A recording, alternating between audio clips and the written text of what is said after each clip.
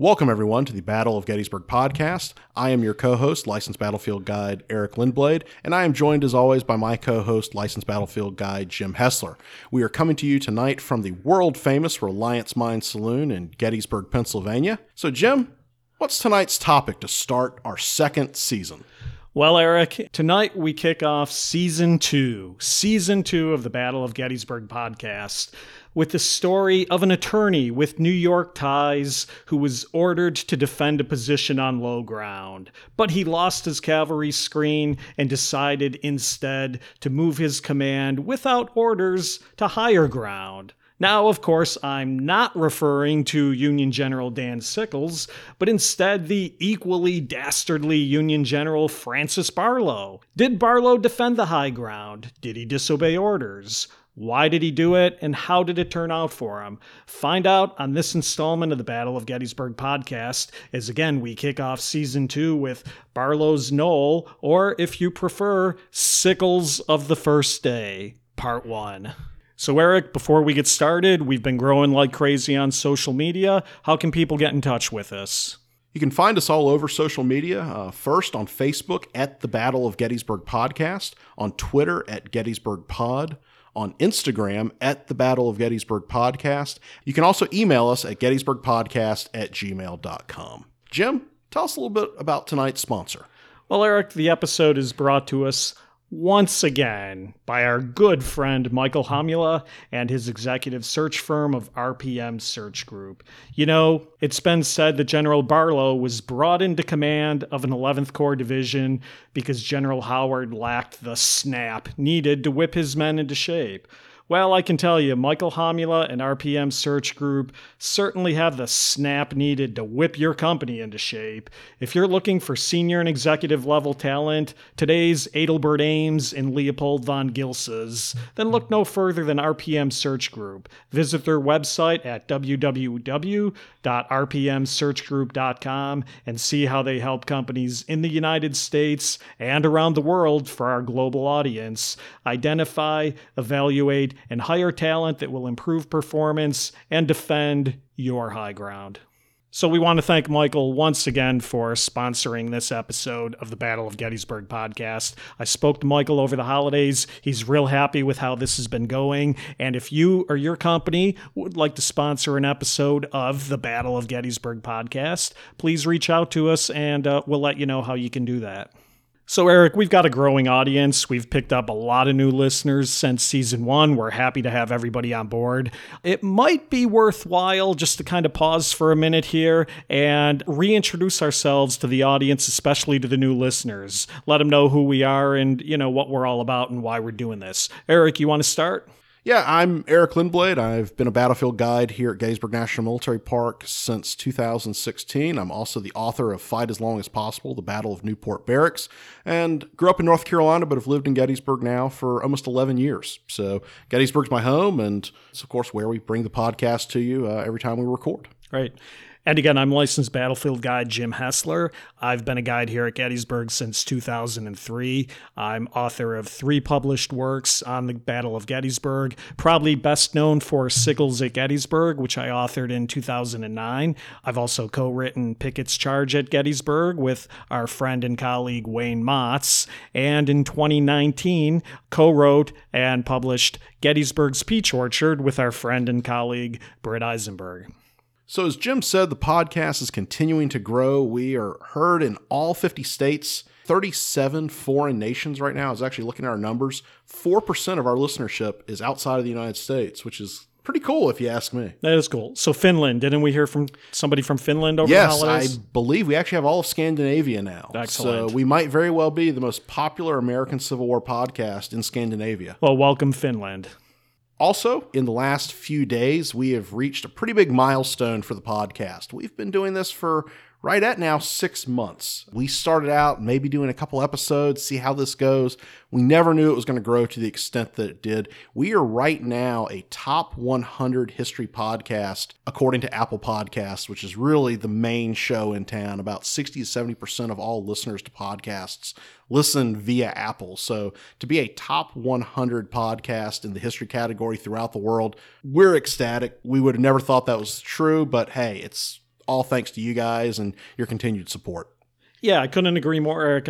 Real thankful for everybody and everything that they've done to keep us going. Obviously, we had a lot of highlights in season 1. We're looking forward to bringing people more great stuff in season 2.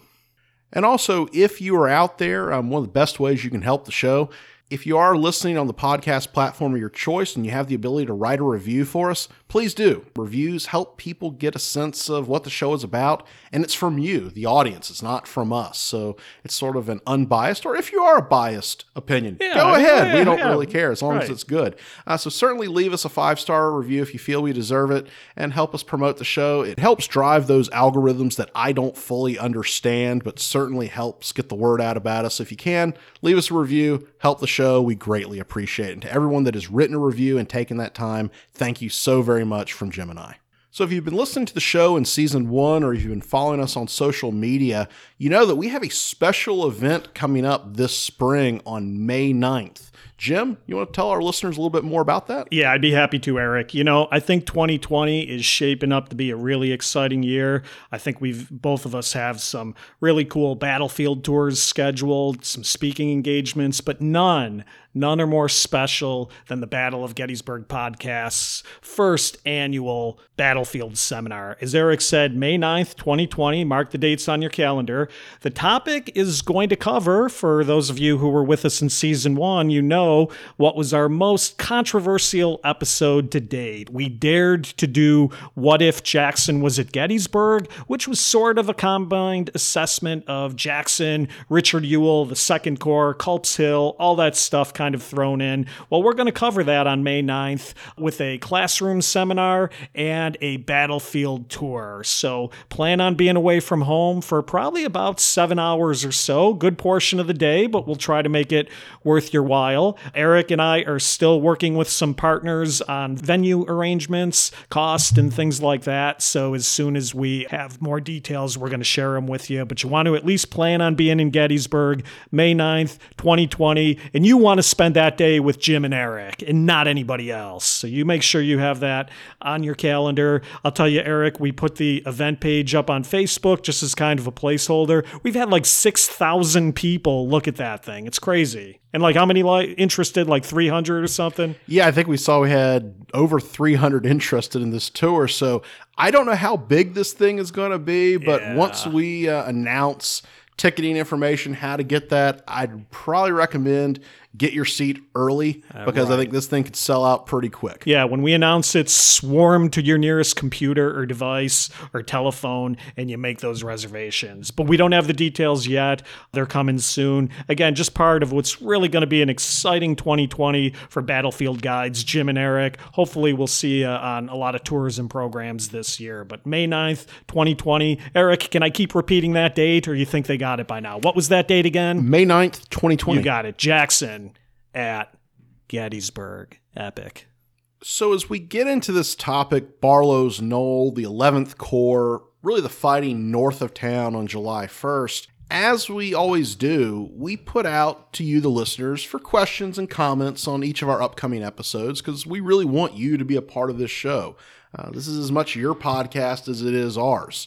So as we were sort of having the conversation on this, a number of our listeners really talked about how excited they were about this topic because they said it's one that really doesn't get covered very much. And I think this is part and parcel of July 1st, as one of our listeners, Ron, said on Facebook, it's kind of the forgotten day of the battle, July 1st. Some of the heaviest fighting in the American Civil War is on that day, but it kind of gets glossed over when we look at things on July 2nd and July 3rd. So hopefully we can kind of enlighten you a little bit about this and what we think is a very interesting part of the Battle of Gettysburg. Yeah, I mean, Sickles didn't even include July 1st in the battle. It wasn't part of the real battle to him. When he testified before the Joint Committee, he basically just said that July 2nd and 3rd were the battles. So, I mean, could we be disagreeing with Dan Sickles tonight on this, the Dan Sickles podcast? Yeah, I think we're disagreeing with Dan Sickles. Wow, 2020 is off to an earth-shattering start. People do not expect that. No. Bobo hates us right now. As we do a day one stop as guides and kind of what we would consider our overview tour, usually we're stopping on McPherson's Ridge, we're stopping on Oak Hill by the Peace Light, but how often do we ever go to Barlow's Knoll unless people really have an interest in it? There's not even a park tour stop there. So it's on the map, but it's not really part of the auto tour where you're really getting out, stopping, taking in the ground, and understanding it. So hopefully, one of the things we hope we can do with this is after you listen and you visit Gettysburg, hopefully you'll come out here and walk some of this ground as you're out there. Yeah, I mean, logistically, let's face it, a lot of our battlefield interpretation often is driven by ease of access. And Barlow's Knoll, as we'll talk during the course of the two programs here, Barlow's Knoll, kind of the extreme Union Army right flank of July 1st, doesn't really lend itself into a concise first day overview tour when you've got to kind of move on to other things, for the 2.5, 3 hours that you might have the average family with you on the battlefield. So yeah, Barlow's Knoll has always had, though, a soft spot for me, Eric. When my wife and I moved here 20 years ago, we actually live within a stone's throw of Barlow's Knoll. I'm not going to tell people where we live, but it's nearby to Barlow's Knoll. So I've always had an interest in it. And as I said in the intro, the whole sickles of the first day, it really has a lot of similarities. Multiple listeners pointed this out on social media, but obviously that's a fact that Eric and I have also always been aware of. So we're going to get into all this stuff over the course of the conversation here. Adding to the overlooked nature of this part of the field brings us to our first listener question of the night. Asking the Guides? Is that what we'll call this feature?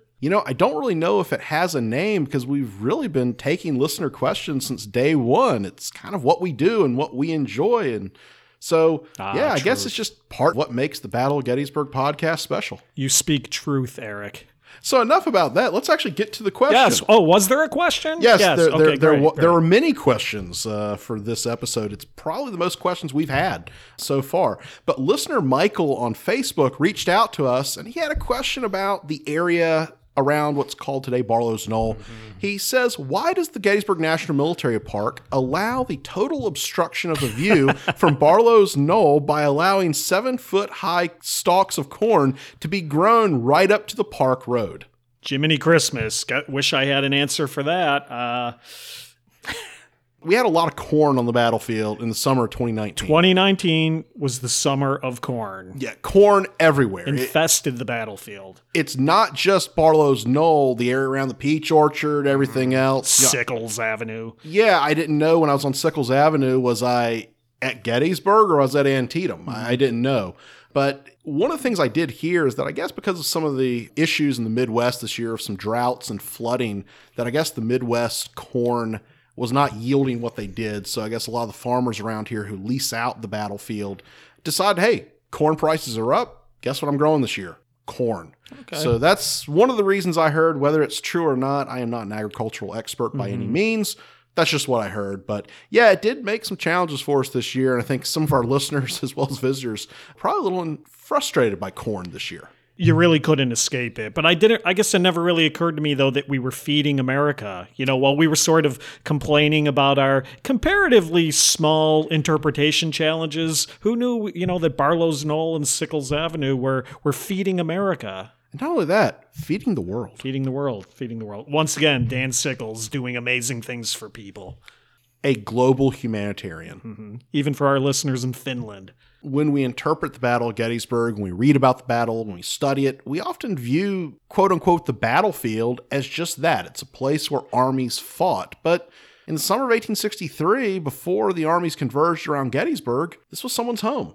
It's their livelihood. This is a crossroads community in south central Pennsylvania of no real major significance to what it's going to see later. So when we look at this often, there's the human side of the battle that involves the armies. But what about some of the civilians? What do the folks living there have? And I think this part of the battlefield has a really interesting family history. Sure, Jim, could you tell us a little more about that? Yeah, as the old joke goes, battles are not always fought in national parks. People actually did live out here.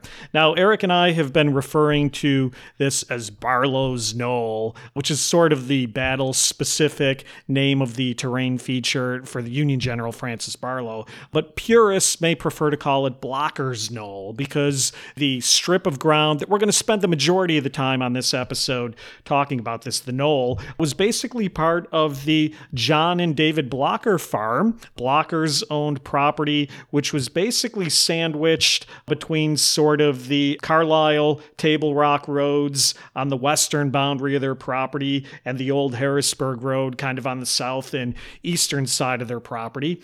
But John Blocker had bought the property in the 1820s and then had deeded it to his son David in 1862. So both father and son and respective families were occupying this property at the time of the battle. Now, what we seem to think is in 1863, John Blocker, the father, was living in an old house, probably very close to the Carlisle Table Rock Road intersection, and David, the son, was actually living in a house where the current house on the property stands.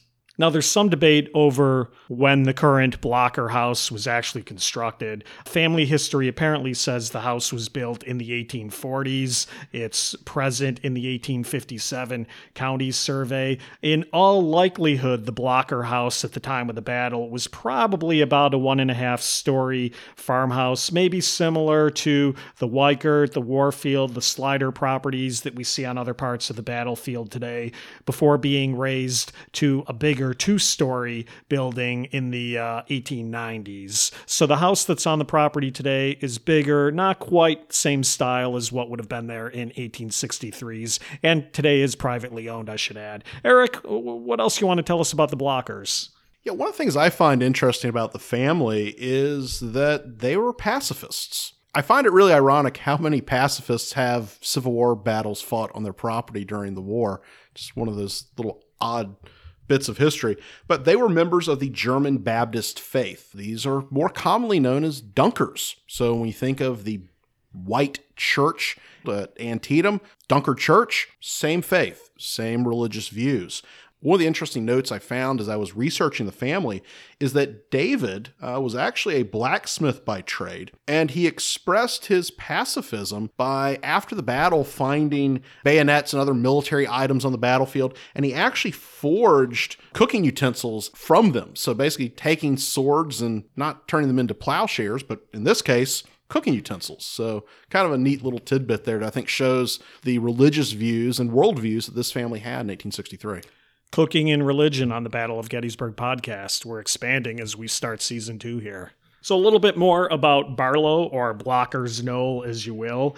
As we said before, it is kind of sandwiched in between the Carlisle Road to the west and the Old Harrisburg Road to the east. Rock Creek, which more or less runs in kind of a north-south direction, also borders the north and the eastern side of this knoll. But the knoll itself is probably about 30 feet higher in elevation than the immediately surrounding vicinity. So it is high ground. If any of you have ever been out on the battlefield and have stood more on the town side of the knoll and looked out, it appears to be an imposing knoll that is going to block the view of enemy troop movements coming towards Gettysburg in that direction. We'll talk more about that as well, but certainly an imposing piece of ground. So again, the purists prefer Blocker's Knoll. Most battle students today, though, refer to it as Barlow's Knoll for General Barlow.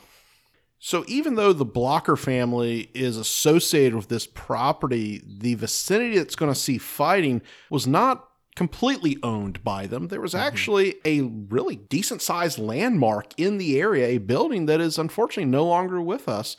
Jim, do you have a little bit more about that? I do, Eric. So another notable landmark in and around Barlow's Knoll was the Adams County Almshouse, which was built in 1820 to care for the poor of Adams County. Now, the almshouse was originally 3 buildings, might have been up to as many as 5 buildings by the time of the battle. So the Adams County Almshouse started out as a house for the employment and support of the poor, but that expanded also to include the mentally ill and the developmentally challenged. Yeah, and I think when you look at this is one area where 19th century society really deviates a lot from what we have today. When you think about individuals with those needs really demand specialized care. You're throwing everybody into the same place. So this is not a wonderful place to be. Really, it's individuals that cannot either care for themselves or their families can't care for them. And they kind of just become really wards of the state, Wards for of the lack county, of a better right, term. right. So really kind of a tragic area there, and a lot of sad stories that related to the almshouse. Yeah, there really is. And I've got an account here from the 1886 files at the Adams County Historical Society.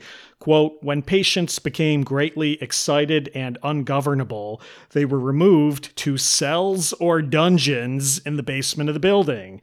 The Committee on Lunacy finally ordered the removal of these cells and were eventually informed that the directors had abandoned their use. But to your point, Eric, in our sort of quote-unquote more enlightened time in 2019, that's not really how we would think of being as optimal care of the poor and the ill. Just so you know, Jim, it's actually 2020 as of our recording right now. It is, Eric, but I think my mind is still stuck on the success of season 1 in 2019. I really forget that we've started a new decade of the Battle of Gettysburg podcast. Well, we can't rest on our laurels. We got to keep pushing onward and upward. As we go into our second decade, think about that. So really, in many ways, the individuals that were at the almshouse were folks that society kind of forgot, unfortunately. But there were some notable individuals with notable connections to the town and Gettysburg history that at one time lived at the almshouse. Yeah, Eric, probably the best known resident of the almshouse would be James Wade. Many people may know was the father of Mary Virginia Jenny Wade, who was, of course, the only civilian killed during the battle. Now, James Wade was incarcerated at the almshouse. His disease was listed as quote-unquote derangement, but James Wade had kind of a long and checkered history in the town of Gettysburg. In the late 1830s, he was charged with using force of arms to commit fornication, which begat a male bastard child. And by the way, folks, these are all actual quotes. The male bastard child became James A. Wade. James the Senior in 1841 was then accused of setting arson to a stable in Bendersville. 1842, assault and battery. 1843, the charge was dropped. But in 1850, assault and battery again, which he was found guilty of, and also indicted on larceny in the same year. So 1850 must have been a banner year for James Wade. Finally, in 1852, his wife, Mary Ann, the mother of Jenny Wade, had him declared insane, and he was subsequently committed to the almshouse, and we believe that he died at the almshouse. I think there's some inability to find confirmation of that, but James Wade, again, would have been a resident of the property during the Battle of Gettysburg. And I should add, when we think of the almshouse, for lack of a better term, complex, you're going to see farm fields, you're going to see animals. It's basically, in many ways, kind of self-sufficient as these people were working the ground to support themselves and to support the operation of the almshouse. Yeah, that's really right, Eric. It was a complex, as you used the term. One of the main buildings of the almshouse also had a large cupola. Now, I'm not getting a little bit ahead of ourselves on this, but I did just want to point out that on the morning of July 2nd, Confederate General Isaac Trimble would later write that on the morning of July 2nd, he and Robert E. Lee actually visited the cupola of the almshouse, and Lee used that prominent point to basically survey the nearby countryside when he was considering operations on the Confederate left flank or against the Union right flank. So this general area could have been visited by none other than Robert E. Lee himself during the course of the battle, but I'm getting a little bit ahead of ourselves.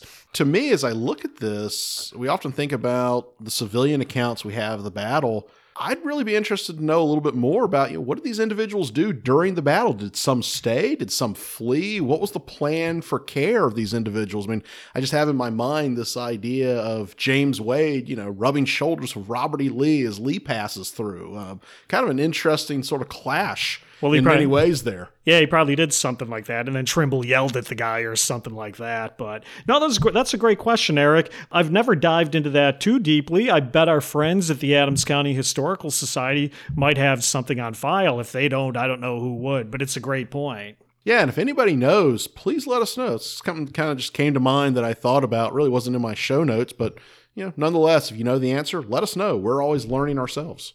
Blockers Knoll shared real estate with the Almshouse Cemetery, or what you would consider to be a potter's field.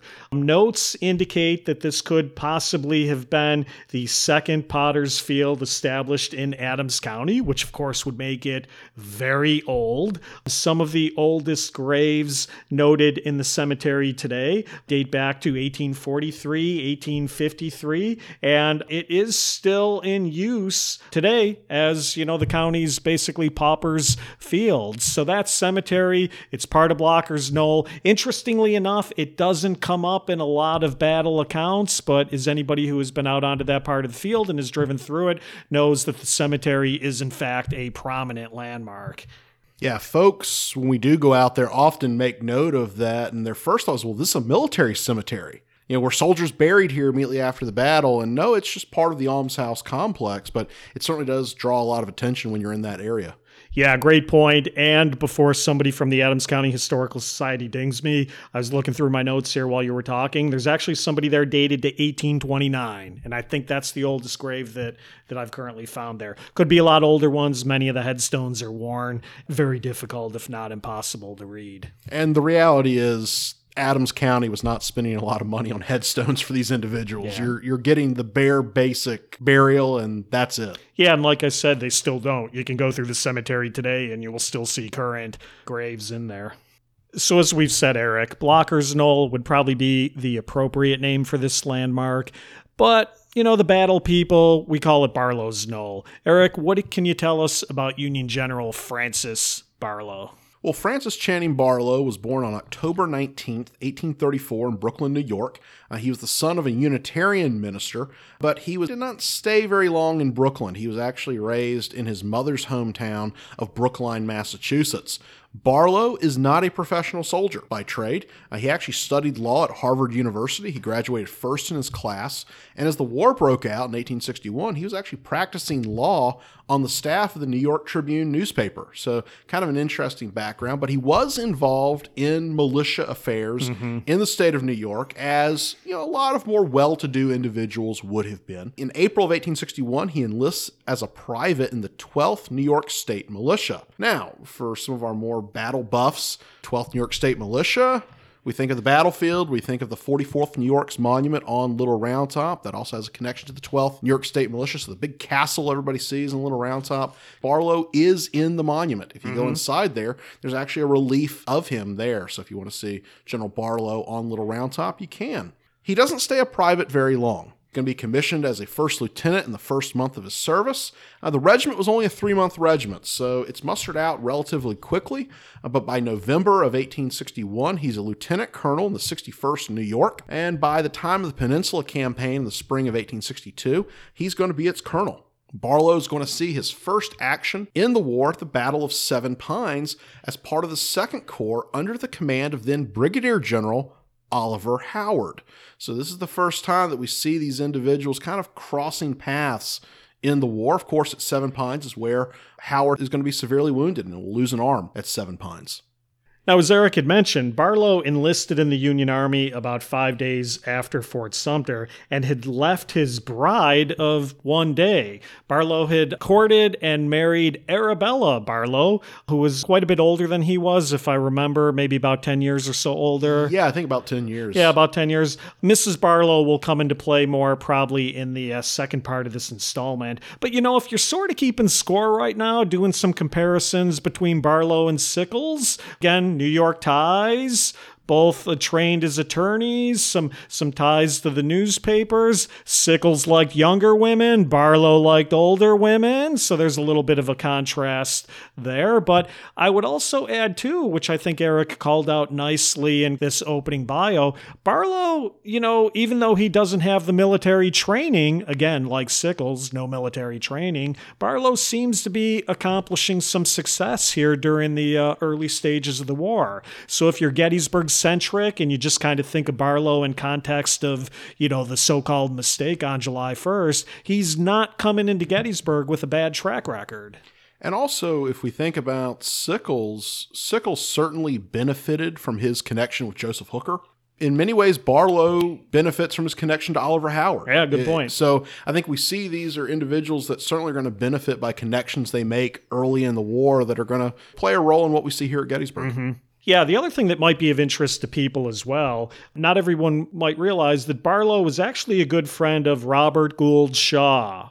Shaw being the colonel of the famed 54th Massachusetts from the movie Glory. So again, being New Englanders, Barlow and Shaw had quite a close relationship. That is evidence in some of the correspondence that goes back and forth of the period. There was talk at one point about possibly giving Barlow command of a black regiment, which he seemed to be supportive of and that he was willing to do.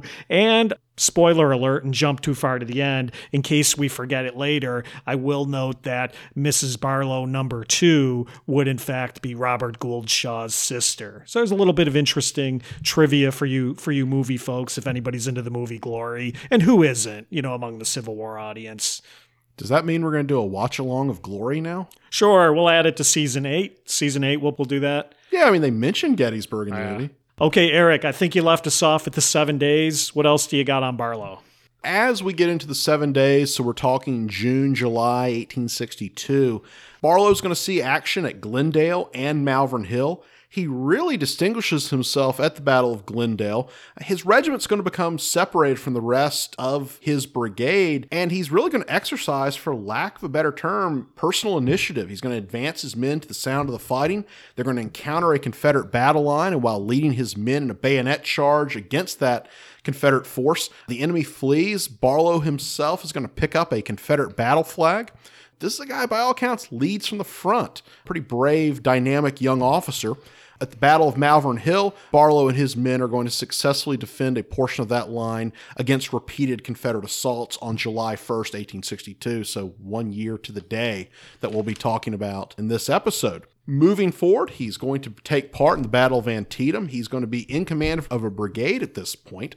Barlow's men are going to be in the center of that battle, fighting near the infamous Sunken Road, or Bloody Lane, if you will, where they're going to capture about 300 prisoners in that fight. It's during the Battle of Antietam that he's going to be severely wounded.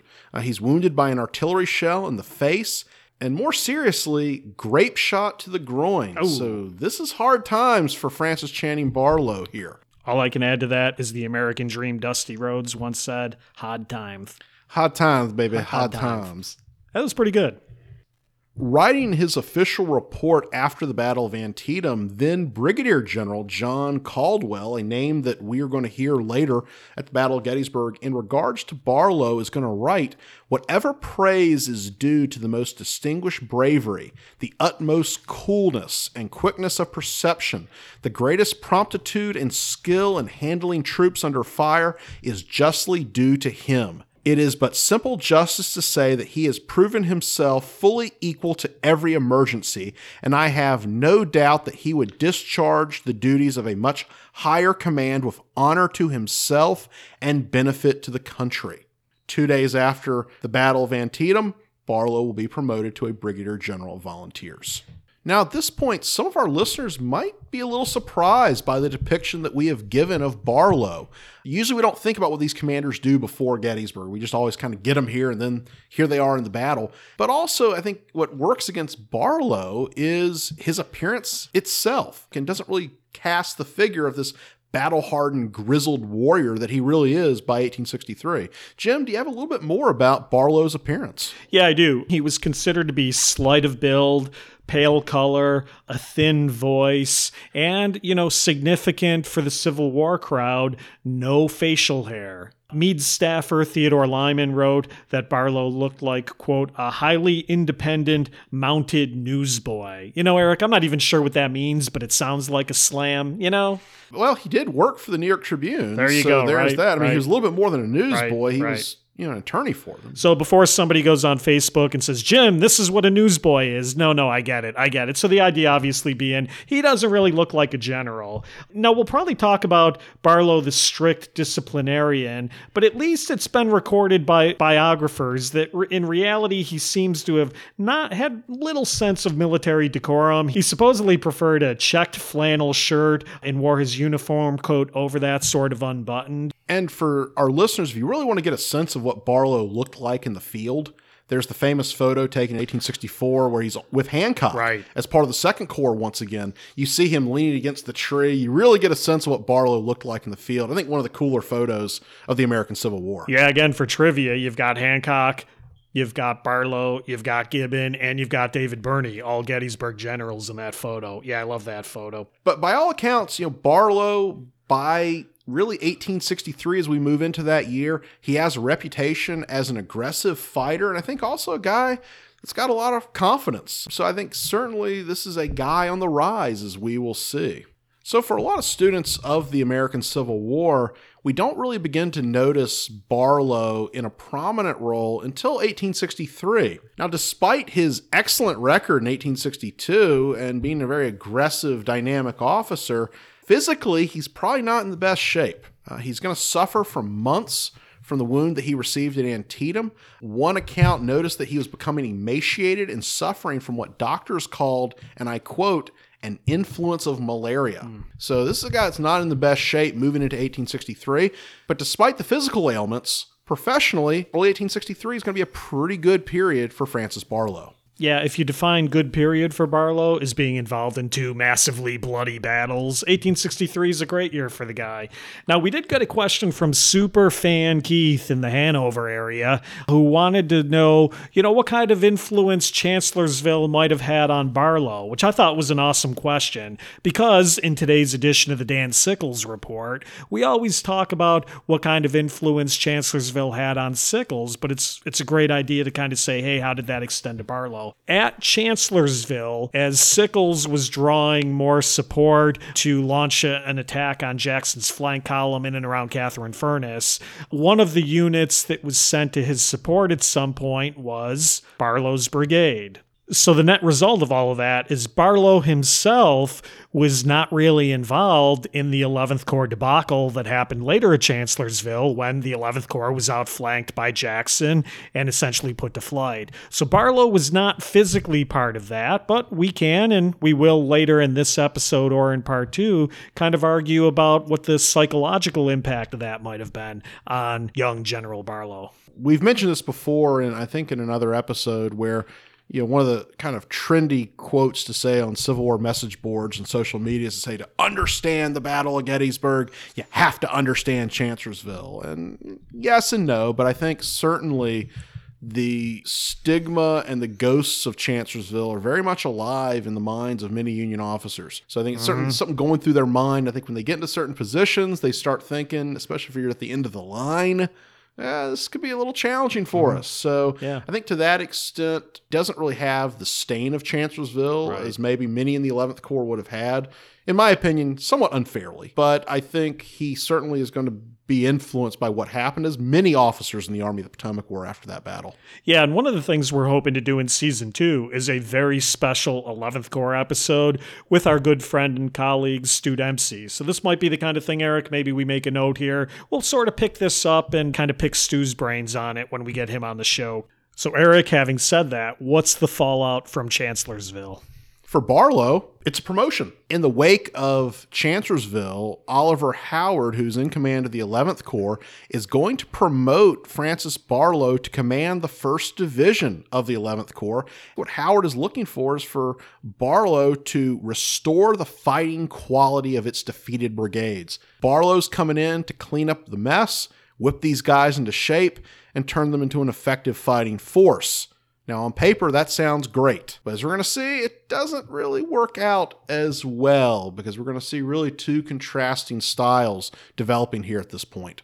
So, okay, Barlow is brought in to whip the 11th Corps into shape. Eric, I'm not really getting a warm and fuzzy picture here. I'm not thinking Barlow's an easygoing kind of guy that the enlisted men are going to love. What's going on? Tell us more. Well, on paper, you would think he would be. He's not a West Pointer. He's not a professional soldier. He just looks like kind of a wimp. I mean, let's call it. He kind of dresses haphazardly, so you would think that he would really be popular with the men in this respect. We still haven't gotten to writing letters to mommy. We haven't even gotten to that yet. No, and I'm sure the men would have loved to hear that as well. But what we see with Barlow is really a reputation for discipline. Now, as a general, he did not carry the Army-issued officer sword. He actually wore a heavy enlisted man's cavalry saber, which some accounts said that he used to basically whack the backs of stragglers in line. So here's a guy that's really winning hearts and minds of his new command. Barlow's disdain for stragglers was almost a personal obsession. We have one account that notes that as his columns were on the march, they would be followed by a company in skirmish line with fixed bayonets to move them along.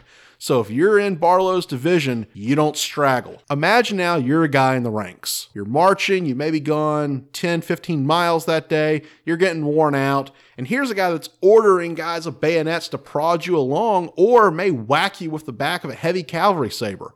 Not really becoming a popular guy among these individuals. One of the first things that really begins to set the tone that really angers the men of his division is that Barlow is going to arrest the very popular Colonel Leopold von Gilsa, really for a minor infraction. We're not talking a major issue here. One individual would actually describe Barlow as a petty tyrant. So we had a number of listener questions that sort of centered around Barlow's view of his men and their view of him, and we really have an insight into Barlow's thoughts from his own letters. We actually have a wonderful collection of his letters there. Jim, I think you have a letter that kind of, sheds some light onto the way that Barlow viewed his men in the 11th Corps. Yeah, we do, Eric. So I'm going to read an excerpt from a letter that Barlow wrote on June 2nd, 1863. So we are after Chancellorsville, but we are before Gettysburg. And there's a couple interesting things here that we've touched on. Quote, I presume you have heard something of my fortune since I left Massachusetts. First, I commanded a brigade in this corps and was fortunate enough not to be among the runaways on May 2nd. So there you kind of have Barlow kind of distancing himself from the 11th Corps at Chancellorsville. But he goes on, quote, now I have command of this division, lately commanded by General Devens. It was the first to break on May 2nd and is in a most disgusting condition as to discipline and morale. But if hard knocks and a tight rein will make them fight, they will have to do it. One of the brigades is wholly German and is commanded by Colonel von Gilsa. Or rather, it is now commanded by a major, as Colonel Gilsa is away, and I have the next colonel in rank under arrest. I expect to have to arrest them all the way down until I find some private soldier who will make them do things properly. The other brigade has 3 Ohio and 1 Connecticut regiment. It is all American. Over this last brigade, I have named General Ames, the last appointed of the brigadier generals, a most admirable officer who graduated at West Point in 1861 and who has a very high reputation. End quote. So, Eric, what do you think of that? Yeah, I think we're already starting to see sort of his anti-German sentiment. And I think what's interesting, if you look at the letters, sometimes you will see officers having issues with soldiers, for lack of a better term, of various ethnic backgrounds, whether it be Irish, German, you name it. He really doesn't really focus on any of the Irish troops that much. It's sort of his disdain seems to be really focused on the Germans. For whatever reason, Barlow just has it out for these guys. Yeah, and I think if you do an analysis of the guy, again, this is going to be kind of hard, by 2020 standards. As we said earlier, he seemed to be okay to the concept of serving with blacks, but like a lot of New Englanders, he doesn't like the Germans. And that, unfortunately, folks, is not uncommon. Our Civil War heroes were not as quote-unquote enlightened or as politically correct as we are in this modern era. So, you got to kind of accept Barlow is a man of his times. And even with Barlow, when he even considered joining an African-American unit, he really says some very unsavory words about them. So he's not really a guy that has a warm spot in his heart. He's really looking at, hey, it's a promotion for me. And I think we see an individual that he'll take on a job with maybe people in his mind are less desirable if it means personal advancement for him. Yeah, while I agree with that, I would personally characterize his thoughts on African Americans as really being more condescending than anything. And again, folks, whether we like it or not, that was frankly how our men at that time viewed African Americans. I do have one more excerpt from June 7th that I just want to quote. It's a short one, but I laugh every time I read this. This time he's writing to his mother. Quote, "I am busily occupied with these miserable creatures, and I get very little time to do anything. I am heartily tired of this lying in camp, and I wish for a fight or to go home. For a day or two I have had a bad headache and have been out of order in my bowels." End quote. Grape shot to the groin will do that to you. We'll do that to you. And if you're having issues with your bowels, who else to tell but your mommy? Exactly. Okay, Eric, so before we actually move into the Gettysburg campaign itself, do we have any remaining listener questions that might touch on bigger picture issues within the 11th Corps? Yeah, one of our listeners, Michael, on Facebook wrote, "What role, if any, did societal views of German immigrants shape the perception of this fight after the battle?" Now, this is kind of after the fact, but I think it does move into the way that the 11th Corps was viewed going into the Gettysburg campaign. This is something that I think I would really like to delve in more with Stuart Dempsey, our colleague, because he is the 11th Corps guy. So certainly this is a very quick answer to a very complex question. But when we look at the background of the 11th Corps, they are not part of what we would consider the original Army of the Potomac. They are not on the peninsula. They're not in the 7 days. We first really see them coming to the forefront in the Second Manassas campaign, where they don't really perform that great. They don't really put in a tremendous performance at Chancellorsville. By many in the ranks would see it. And then they don't do the same at Gettysburg, as we'll talk about a little bit later. But there's also some social issues at play. When we look at the Army of the Potomac, if we look at the leadership, it's predominantly Democratic leaning. When we look at the 11th Corps, a lot of their original leadership are very strong Republicans. So we have a political difference here. Not to mention many of the Germans in the ranks, they're speaking a different language, or they're speaking very broken English. They're not assimilating with everyone else, so to speak. They're different. And also there's some religious differences here. Many in the 11th Corps of German backgrounds, there was a strong number of Catholics in the 19th century. There's a strong anti-Catholic feeling in the United States. So there's a lot against these men to where they don't really fit in with the rest of the Army of the Potomac as, say, units in the 1st Corps, the 2nd Corps, or the 5th Corps might. They're kind of outcasts. And I think that's part of what's always interested me about them is they're kind of this group that nobody really wants in the Army of the Potomac. They're, in many ways, to the leadership, a burden. But certainly we wanted to answer your question, kind of big picture. This is something we'll delve into later this season. So certainly be on the lookout. But, it is an interesting topic that I think will rear its head here at the Battle of Gettysburg. Agree. Yeah, the only other thing I was going to add to that, I wanted to give a shout out to our friend and colleague, Ralph Siegel. Saw him do one of those PCN walks one time with the 11th Corps, and he started out basically by giving all the orders in German, which I thought was brilliant, because basically he's standing there shouting in German, and obviously the American audience didn't understand a bloody word he was saying. And the obvious inference there that Ralph was trying to make was, okay, now imagine what it would have been like for German troops in the chaos of a battlefield to try to understand what their American officers were shouting at them. So certainly when you talk about quote-unquote poor performance of the 11th Corps because of this German factor, you could obviously question to the effect, how many of them even knew what orders they were being told. And again, just obviously added to the confusion. So kudos to our friend and colleague, Ralph Siegel. I thought when he did that was brilliant. So we have one more kind of big picture 11th Corps question, and it's from Facebook from another listener named Michael. This is a different Michael. We have a lot of Michaels that listen to the show, but it's a very simple question, maybe the shortest question we've ever received in the history of the show. It is pronounced Szczepanowski. That's how I pronounce it, but there is some question as to how we would pronounce it. Jim, how do you pronounce his name? Well, first of all, on battlefield tours, I just avoid Howard Avenue so I don't have to say this guy's name. Yeah, I get it. And again, this will be better fodder for when Stu Dempsey comes on the show. We can banter back and forth about this. I've heard Chevanowski. I've heard Chevnosky. I've heard all different iterations of it.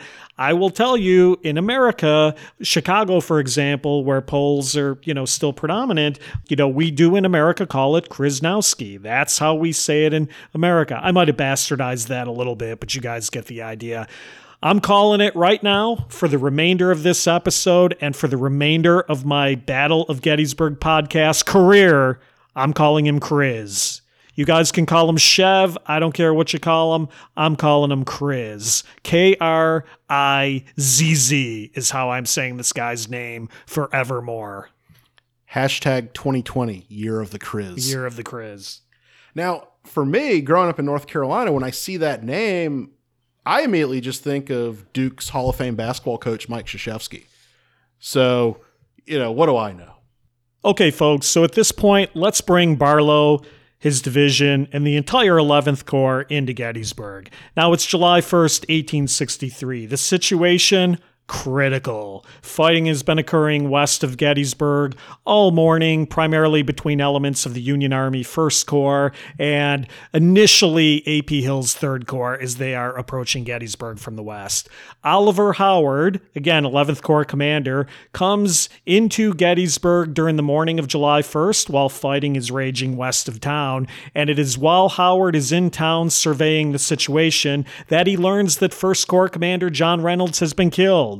Folks, that's important in our story today because that's going to set off a series of sort of chain reaction moves within the 11th Corps command structure. Howard, realizing Reynolds is dead, is now the senior officer on the field, and Howard, taking command of the field, will basically turn command of the 11th Corps over to Major General Carl Schurz. Now, with General Schurz in command of the 11th Corps, at about midday, about 12 o'clock noon or so, there's a little bit of a lull in the fighting on the battlefield. The 1st Corps, the Union Army 1st Corps, is primarily along McPherson's Ridge and Oak Ridge, kind of in a north-south deployment, basically fronting to the west. Hill's troops are coming in from the west, but at midday, Robert Rhodes' division of Richard Ewell's 2nd Corps now comes in and occupies Oak Hill on the north. The right flank of the 1st Corps is potentially in danger. That's going to start to bring the 11th Corps as they're coming up from south of Gettysburg. Barlow's division specifically arrives at Gettysburg via the Emmetsburg Road. Barlow and Howard will take a ride up Washington Street and kind of start to deploy the 11th Corps in an area that we would call the plain of Gettysburg, low flat ground north of Gettysburg College. But Eric, before we start deploying the 11th Corps infantry, these aren't the only Union guys on the field at this point, are they? No, they're not. And one thing that kind of surprised us when we put out for listener questions for this episode was the number of questions that we had that related to the Union Cavalry Brigade of Thomas Devon of John Buford's division. We were sort of amazed by this. We had a lot of questions, almost as many as Barlow himself, about Devon, which I thought was kind of cool, but kind of unexpected at the same time. Yeah, definitely unexpected. But I don't know why we're surprised, Eric. We know people love John Buford, and by asking us about Devon, you really want to know about Buford. For season 2, do we need to implement the John Buford report to kind of complement the Dan Sickles report? It feels like people want to hear about Buford every time you go near the field. You mean the J&O Buford report? Yeah, maybe the Sam Elliott hour. I don't, just something to sort of satisfy the listeners and their insatiable appetite for all things J&O Buford. And we joke, but Devon's presence on this part of the field is going to have some impact on what's going to happen later in the day with Barlow.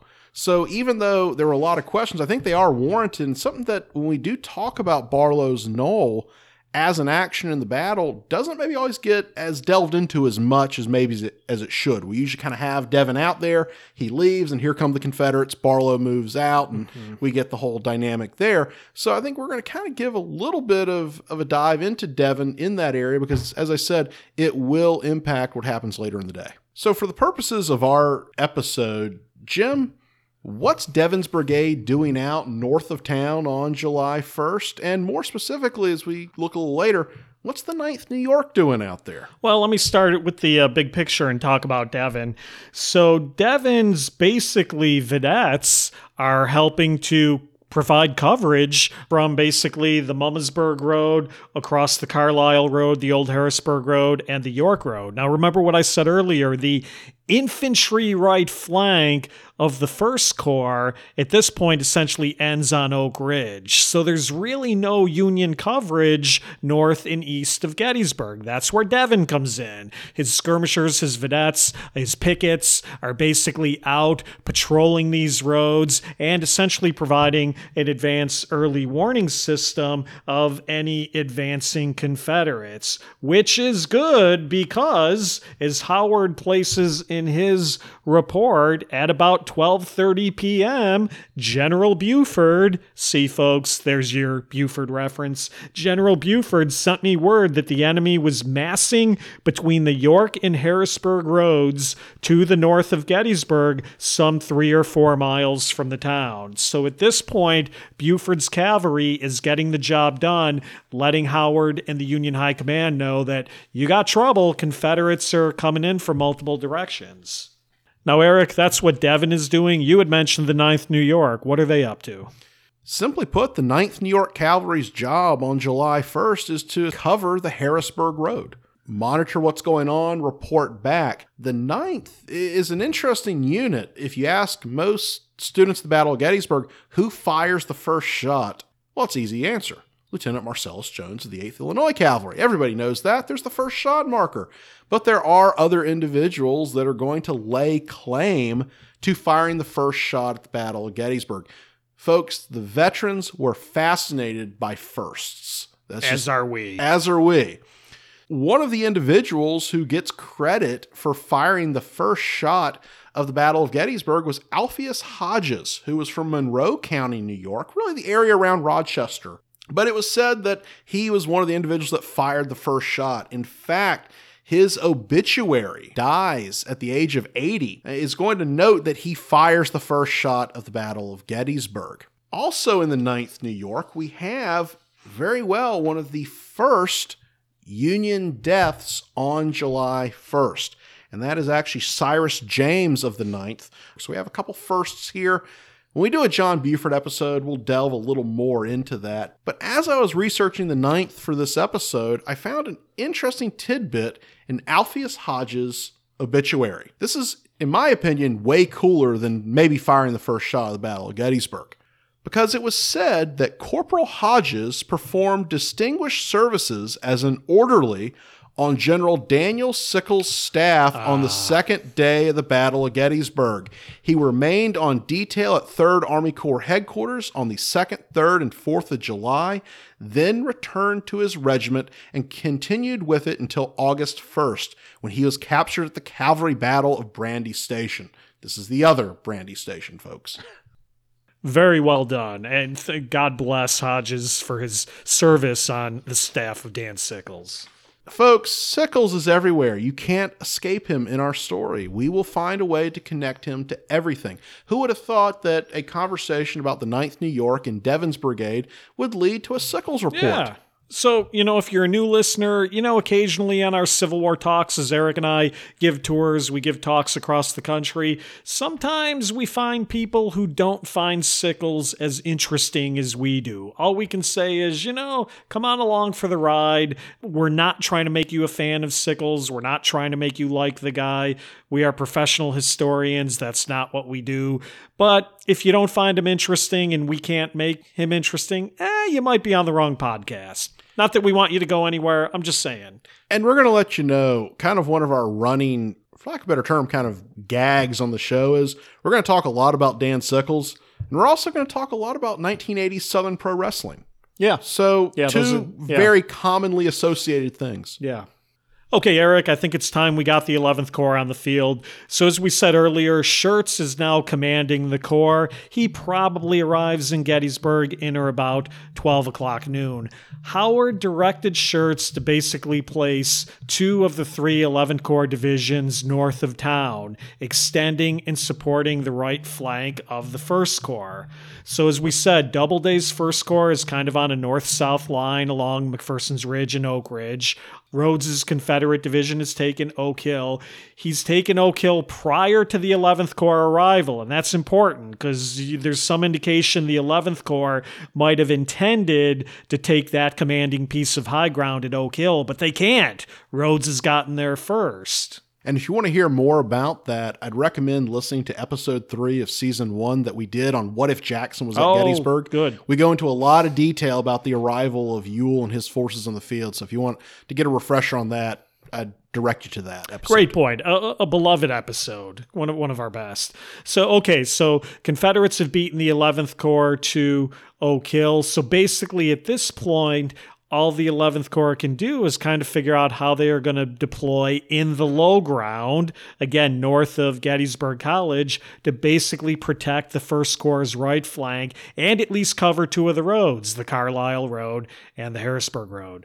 So Schurz conferred briefly with Howard and then again with Barlow when he arrived, and Barlow and the division probably get into Gettysburg itself, give or take 1 o'clock p.m. As I said before, they're going to move north through town via Washington Street. The women of the town are singing patriotic songs and maybe offering water and flags and flowers to the guys as they ride up Washington Street. And they also, during that ride, probably take some artillery fire from Carter's battalion on Oak Hill. Passing the college, Barlow's division is then going to move via the Mummersburg Road beyond the assembled columns of Brigadier General Crizz's brigade. Hashtag Criz 2020. And essentially start to deploy in these open fields. Now, again, things start to get a little bit muddy from there, but that kind of sets the stage to bring the 11th Corps and specifically Barlow onto the field. And we did have a listener question who asked, given the reputation the 11th Corps had in the Army of the Potomac, why were they placed in this very vulnerable position? And frankly, it's because they're there. They're infantry on the field. In a perfect world, if that was maybe the 12th Corps and the 11th Corps arriving at the same time, I think you probably would have seen the 12th Corps moving out into that area. The 11th Corps stays behind. But hey, on July 1st, Howard's got troops at hand. There's Confederates massing to the north. He needs an infantry presence there, and it's the 11th Corps that draws that job. Yeah, that's exactly right. Let me just read a quick excerpt from Schurz's report. The ORs, if you listen to the book episode, we're making the ORs cool again for a younger generation. Schurz, I think, says something interesting in his report. Quote, either the enemy was before us in small force, and then we had to push him with all possible vigor, or he had the principal part of his army there, and then we had to establish ourselves in a position which would enable us to maintain ourselves until the arrival of reinforcements. Either of these cases being possible, provision was to be made for both. So at that point, again, Howard orders Schurz to basically take the 11th Corps' 3rd and 1st Division through the town, quote, and endeavor to gain possession of the eastern prolongation of the ridge, then partly held by the 1st Corps, end quote. Now remember, folks, the 11th Corps is a small corps, and they've only got 2 of the 3 divisions here in action. Howard said in his report, quote, I therefore ordered General Schurz to halt his command to prevent his right flank being turned, but to push forward a thick line of skirmishers to seize the point first indicated as a relief and support to the 1st Corps. So now we're talking about pushing forward a thick line of skirmishers to connect with the right flank of the 11th Corps. Eric, I got to tell you, they're coming onto the battlefield. 2 of the 3 divisions, they're small command, the enemy's approaching, we're in low ground. We don't really have a good position to connect with the right of the 1st Corps. I don't know about you, but I'm not getting a good feeling about how this is going to end. Spoiler alert, it's not going to end well for the 11th Corps on July 1st.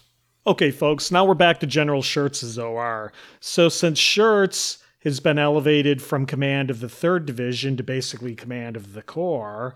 Schimmelpfennig now is moved from brigade command to command of the division. So as we said before, there's sort of a domino effect here of guys starting to move around, all because of Reynolds' death. Back to Schurz's report. Schurz says the 3rd Division, which would now be basically Schimmelpfennig, arrived at the Double Quick, and he ordered Schimmelpfennig to advance briskly through the town and to deploy on the right of the 1st Corps in 2 lines. This order was executed with promptness and spirit. So it's basically Schimmelpfennig's 3rd Division on the right of the 1st Corps.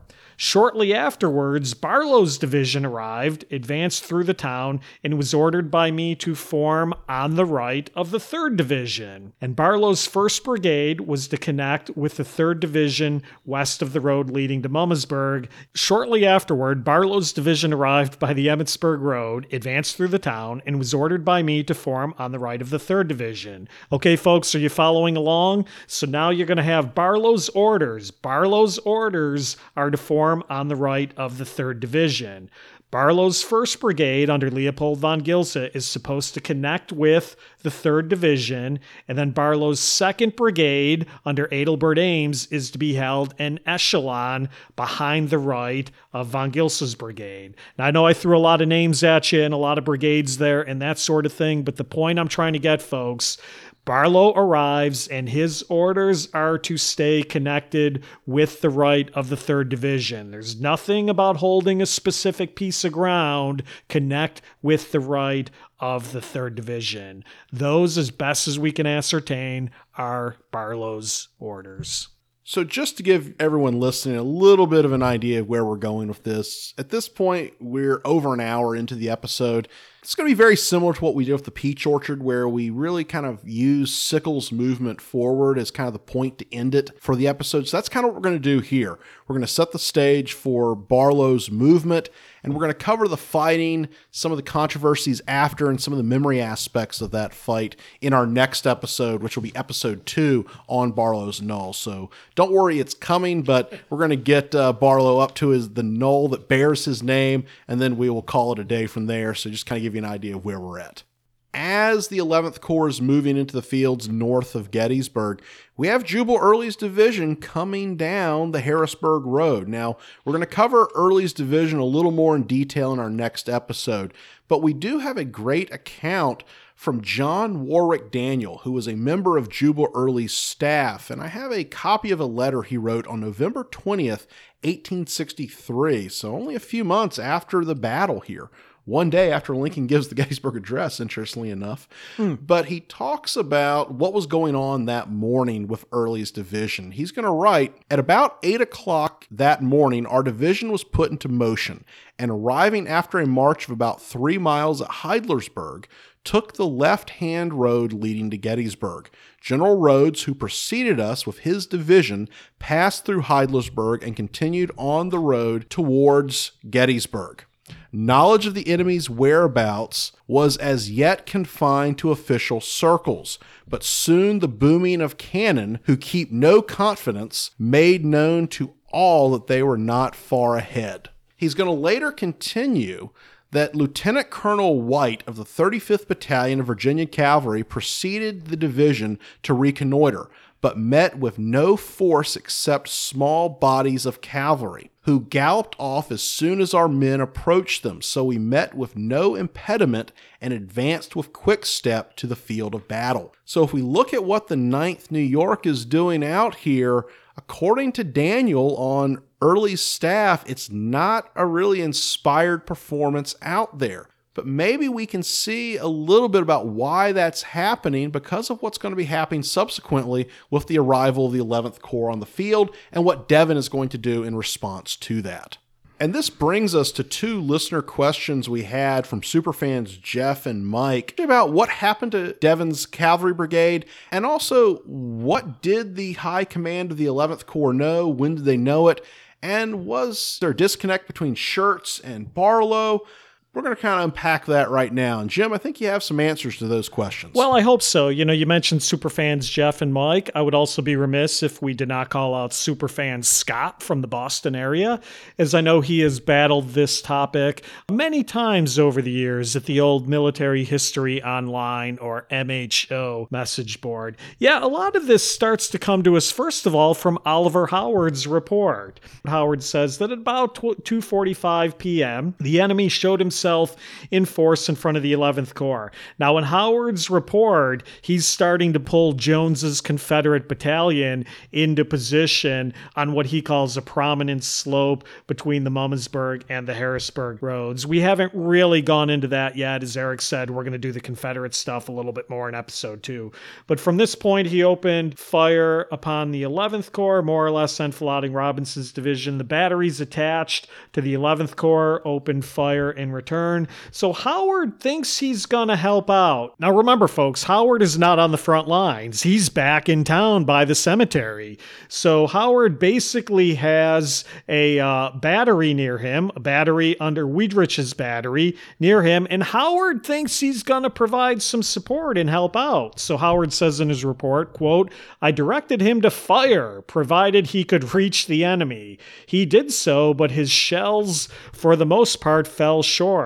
Soon after, complaint came that they reached no farther than our own cavalry. However, I never heard anyone say that any of our men were killed or wounded by this fire," end quote. So basically, folks, yes, Oliver Howard starts shelling Devon's cavalry. So Devon picks up in his report, quote, "While in that position, a heavy fire of shells was opened on us from one of our own batteries on Cemetery Hill, immediately in my rear. The fire becoming very hot and persistent, and many of the shells bursting among us. I was led to suppose for a moment that the enemy had succeeded in gaining that position, and I immediately removed my command into the town, the column being shelled the whole distance," end quote. Now, folks, I don't mean to laugh here, especially if you're a Devon or a Buford fan, but I mean, for God's sakes, the guy is getting shelled by Howard on Cemetery Hill. Howard, as usual in his report, offers all kinds of explanations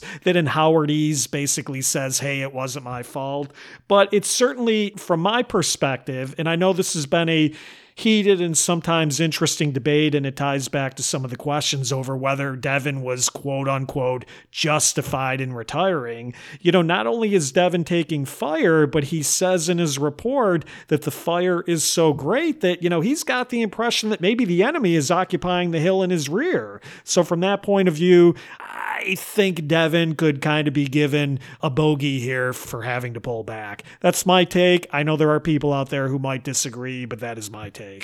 Yeah, and this actually goes back to a question that superfan Dennis had about when did this shelling occur, which I think we kind of just set up for everyone here.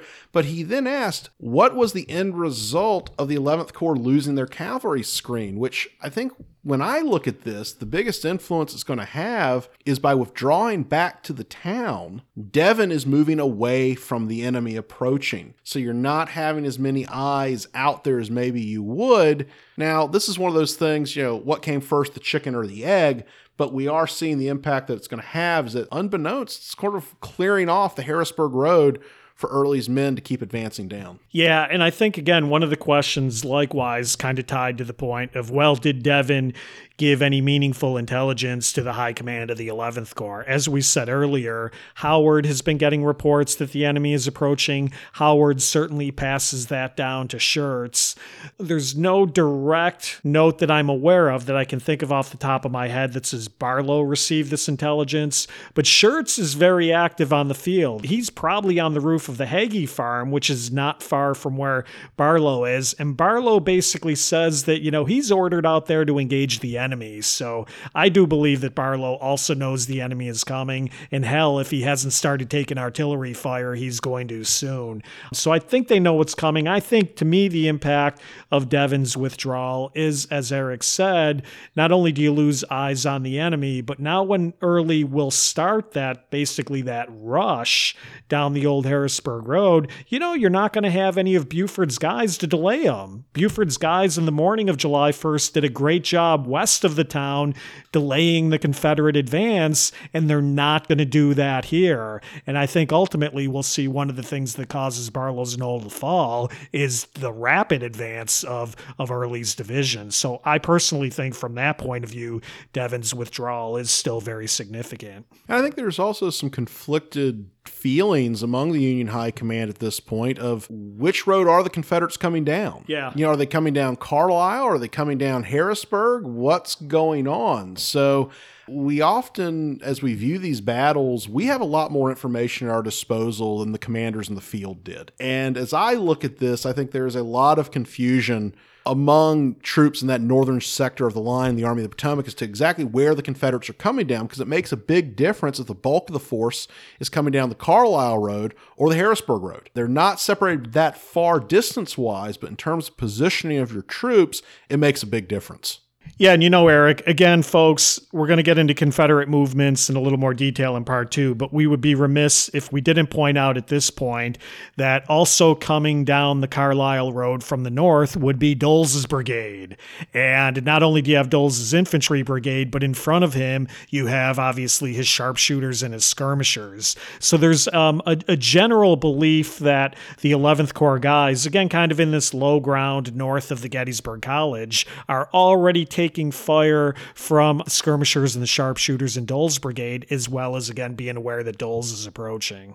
If you're a commander on the field in that part of the line, if you see a force of the enemy in your front, your job is to face the enemy. Of course, by doing that, you're facing away from another threat, but how much do you really know of that threat barreling down at that time towards you? And that's something that we'll talk about in the next episode a little bit, but we want to show you that there's a lot of moving parts at this, that it's not, you make your decision and then run with it. You're really calling it on the fly as you're seeing it at this point, reacting to what's in your front and reacting to what you perceive as the threat there. Yeah, and I would add, it just occurred to me, if anybody wants to kind of follow along, I know it's a very visual society we live in.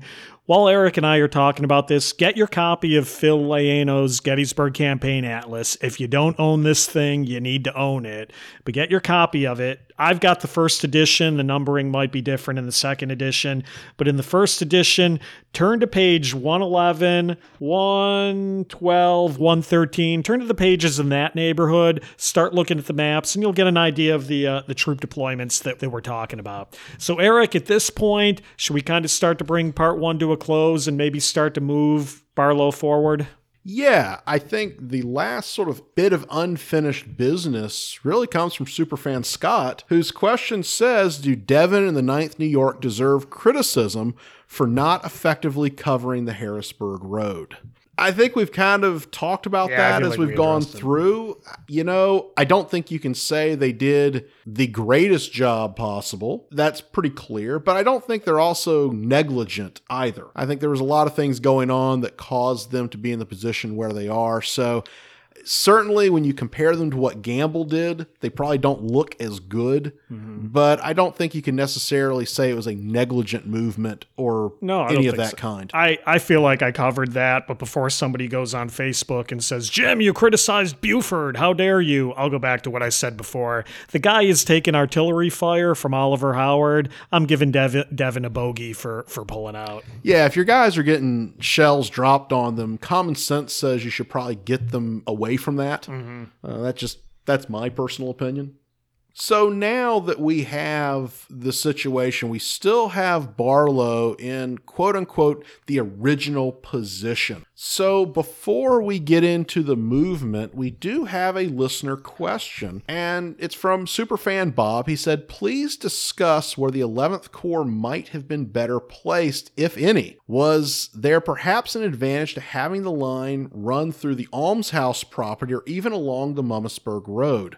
I think what we're looking at right now is certainly that would have given you a more compact line, but I don't necessarily know if it gives you more of an advantage necessarily where you're at. And as we're going to talk about in the movement forward and what Barlow's seen especially, that kind of comes into play. But really, as we said, Barlow's orders are to stay connected. Right. Those are the orders he's working with. Of course, we're going to see things change very soon after that. Yeah, I think so. So stay connected with the 3rd Division of the 11th Corps and keep your 2nd Brigade in echelon. Now, we haven't done Barlow's order of battle yet, so we should probably bring that in just so people understand. As we start talking about Barlow's division at the brigade level, remember, Barlow has, I believe, the smallest division in the Army of the Potomac, 2,400 or so effective guys. Smallest division, folks, now in this critical position. Leopold von Gilsa's brigade is the 1st brigade. They've, give or take, got about 1,100 effectives. And then Adelbert Ames's 2nd brigade at about 1,300 effective men. So von Gilsa is connected, supposed to be connected to the 3rd Division. Ames is in echelon. So yeah, Eric, to the point about that, would they have been in a better position if they had not moved forward? Yeah, I think they probably would have been, only because moving forward overextends them. But to, I think, the point that you made, they're really not on good ground. I mean, I've heard some people say, oh, they really could have made a strong position out of this.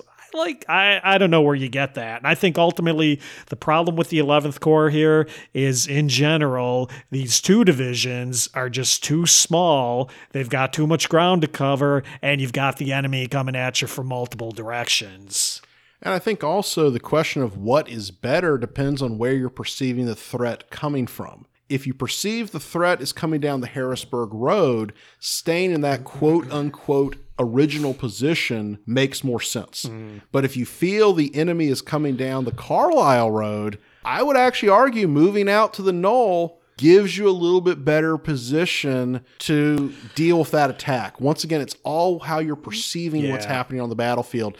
And I often make that point when I do tours on Barlow's Knoll, as we're standing out there, I said, look towards the Carlisle Road. If you're up here, this makes a lot of sense, but notice where your flank would be, essentially facing the Harrisburg Road. But then if you turn and face the Harrisburg Road, what is your flank now facing? It's facing George Dole's Georgians out to your north. So it's really a lose-lose proposition. Yeah, there is not a good position in that field. And I think it comes back again to the perception that these commanders are having at the time to what's in their front. Yeah, and you're right. And I think there's no doubt that Dole's is the immediate threat. Dole's is coming in from the north. That's the first threat. And I do agree that I think initially that's where the majority of the attention is paid. So, people always say, why did Barlow move forward? And, one of the reasons why I think Barlow is not as hotly debated as Sickles. You don't see people going around the battlefield saying Barlow, the way they say Sickles, and that kind of thing. People don't do that.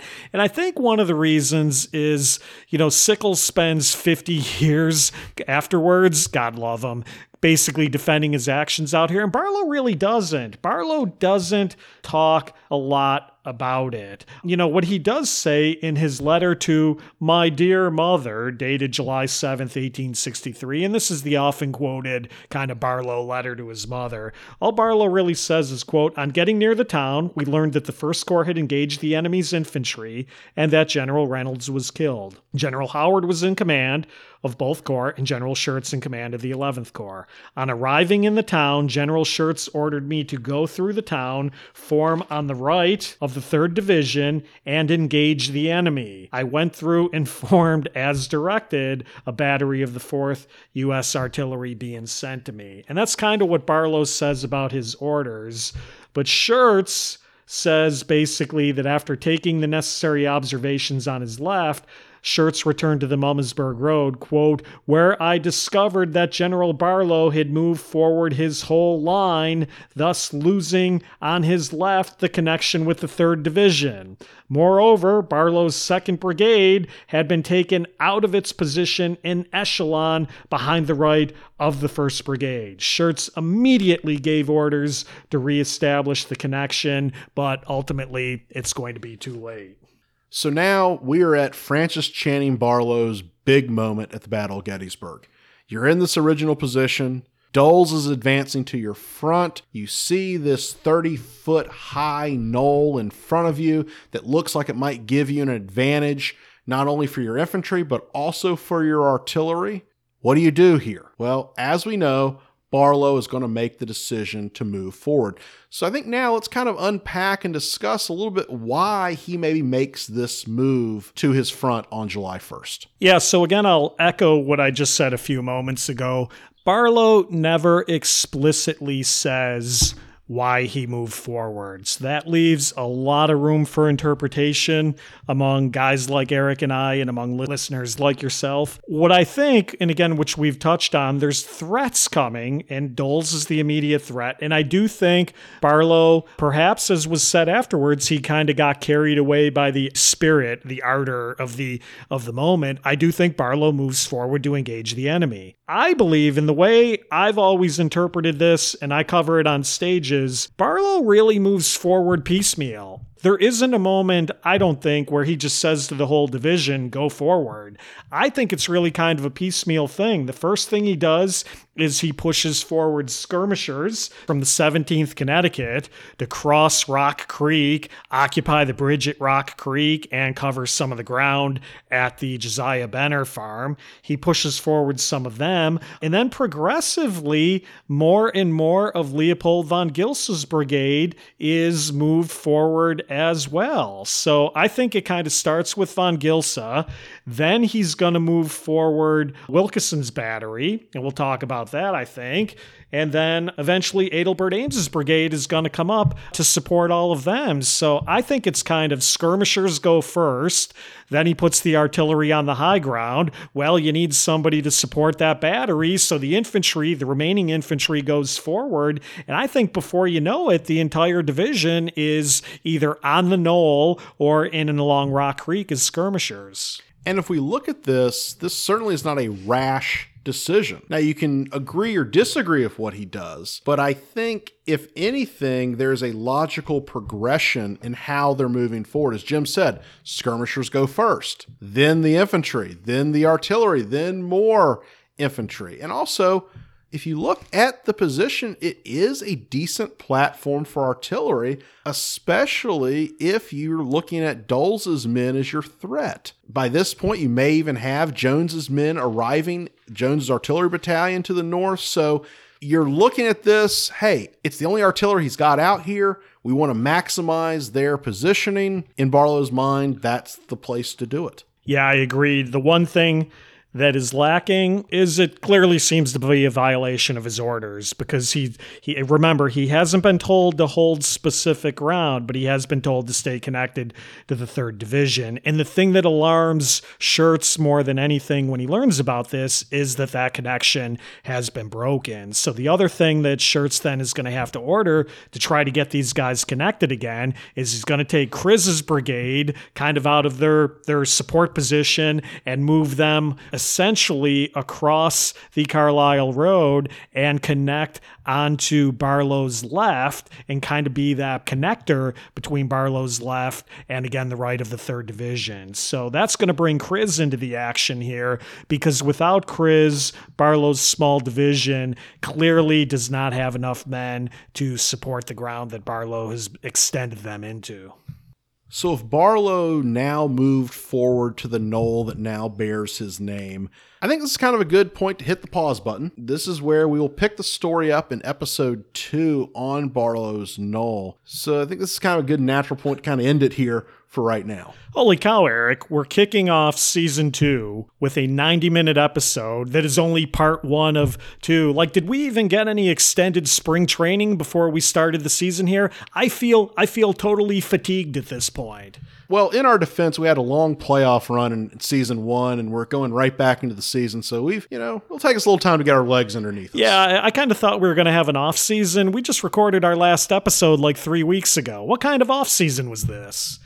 Hey, the super fans demanded we come back. That's right. That's right. So as we begin to take this episode home and kind of put a bow on everything here, we want to once again remind you of our special podcast tour on May 9th coming up. What If Jackson Was at Gettysburg? Hope you can make that out. But Jim, there's another special event that you have that you want to talk about here coming up as well. Oh, yeah. Hey, thanks for mentioning that, Eric. As we said at the outset, 2020 is going to be a huge year with a lot of big events. Another event that I'm proud to be a part of will be on Saturday, March 28th, 2020 at the National Civil War Museum in Harrisburg, Pennsylvania. And I'm proud to co-organize with friends our second annual George Armstrong Custer Civil War and Indian Wars Symposium. We did the first annual one in Gettysburg last year. We've moved this one to Wayne Mott's Civil War Museum in Harrisburg. Big time schedule of speakers. I'll be speaking at it. Our friend and battlefield guide Chris Army, Wayne Mott's will be there. Our friend and historian Bob O'Neill, and heavyweight historians Paul Andrew Hutton and Jeff Wirt will also be on the agenda. So again, it's the National Civil War Museum second annual Custer Indian Wars Civil War Seminar. Contact www.nationalcivilwarmuseum.org for registration details. But again, I hope we'll see a lot of people out there for that one. I would expect this one is going to sell out, so sign up quick. Thanks, Eric. So we once again want to thank our sponsor, Michael Homula and RPM Search Group, for their support of this episode. And we do want to make note that if you are interested in sponsoring future episodes, you can reach out to us by email or on our social media. You can find us on Facebook at the Battle of Gettysburg Podcast, on Instagram at the Battle of Gettysburg Podcast, on Twitter at Gettysburg Pod, and you can email us at gettysburgpodcast@gmail.com. So if you are interested in sponsoring us, reach out to us either on our social media or email, and we're happy to see what we can work out with you. We would also like to note that Jim and I are both licensed battlefield guides here at Gettysburg National Military Park, and we also frequently speak to groups and Civil War roundtables across the United States and around the world. So if you're interested in a tour or having us speak to your roundtable or your group, please reach out to us. Let us know if you want one of us or both of us. Let us know and we'll see what we can work out. We're happy to take the Battle of Gettysburg podcast on the road if you're interested. Closing things out, we once again want to thank the Reliance Mine Saloon for graciously hosting us as they did for Season 1 and into Season 2. Certainly, if you're in town, stop by, show your support because they've been incredibly supportive to us. Also, we want to thank you, the listeners, as we've often joked, but we say it with a bit of seriousness as well. Without you, we're just two guys sitting in a bar talking about the Battle of Gettysburg. I wonder where we got that from. That's a good question. Where did we get that from? We'll go back and check the archives. But nonetheless, you have helped us far exceed wherever we thought the show would do, and certainly you're going to propel us into 2020, what we think is going to be an even better season. So thank you very much. To close things out, our next episode will be part 2 of Barlow's Knoll, where we will continue this story and see how it plays out. We'll also introduce those pesky Confederates onto the battlefield as well. So once again, we want to thank you for listening, and we will see you next time. Yeah, thanks everyone. Take care. And remember, part 2 of Barlow's Knoll coming up next.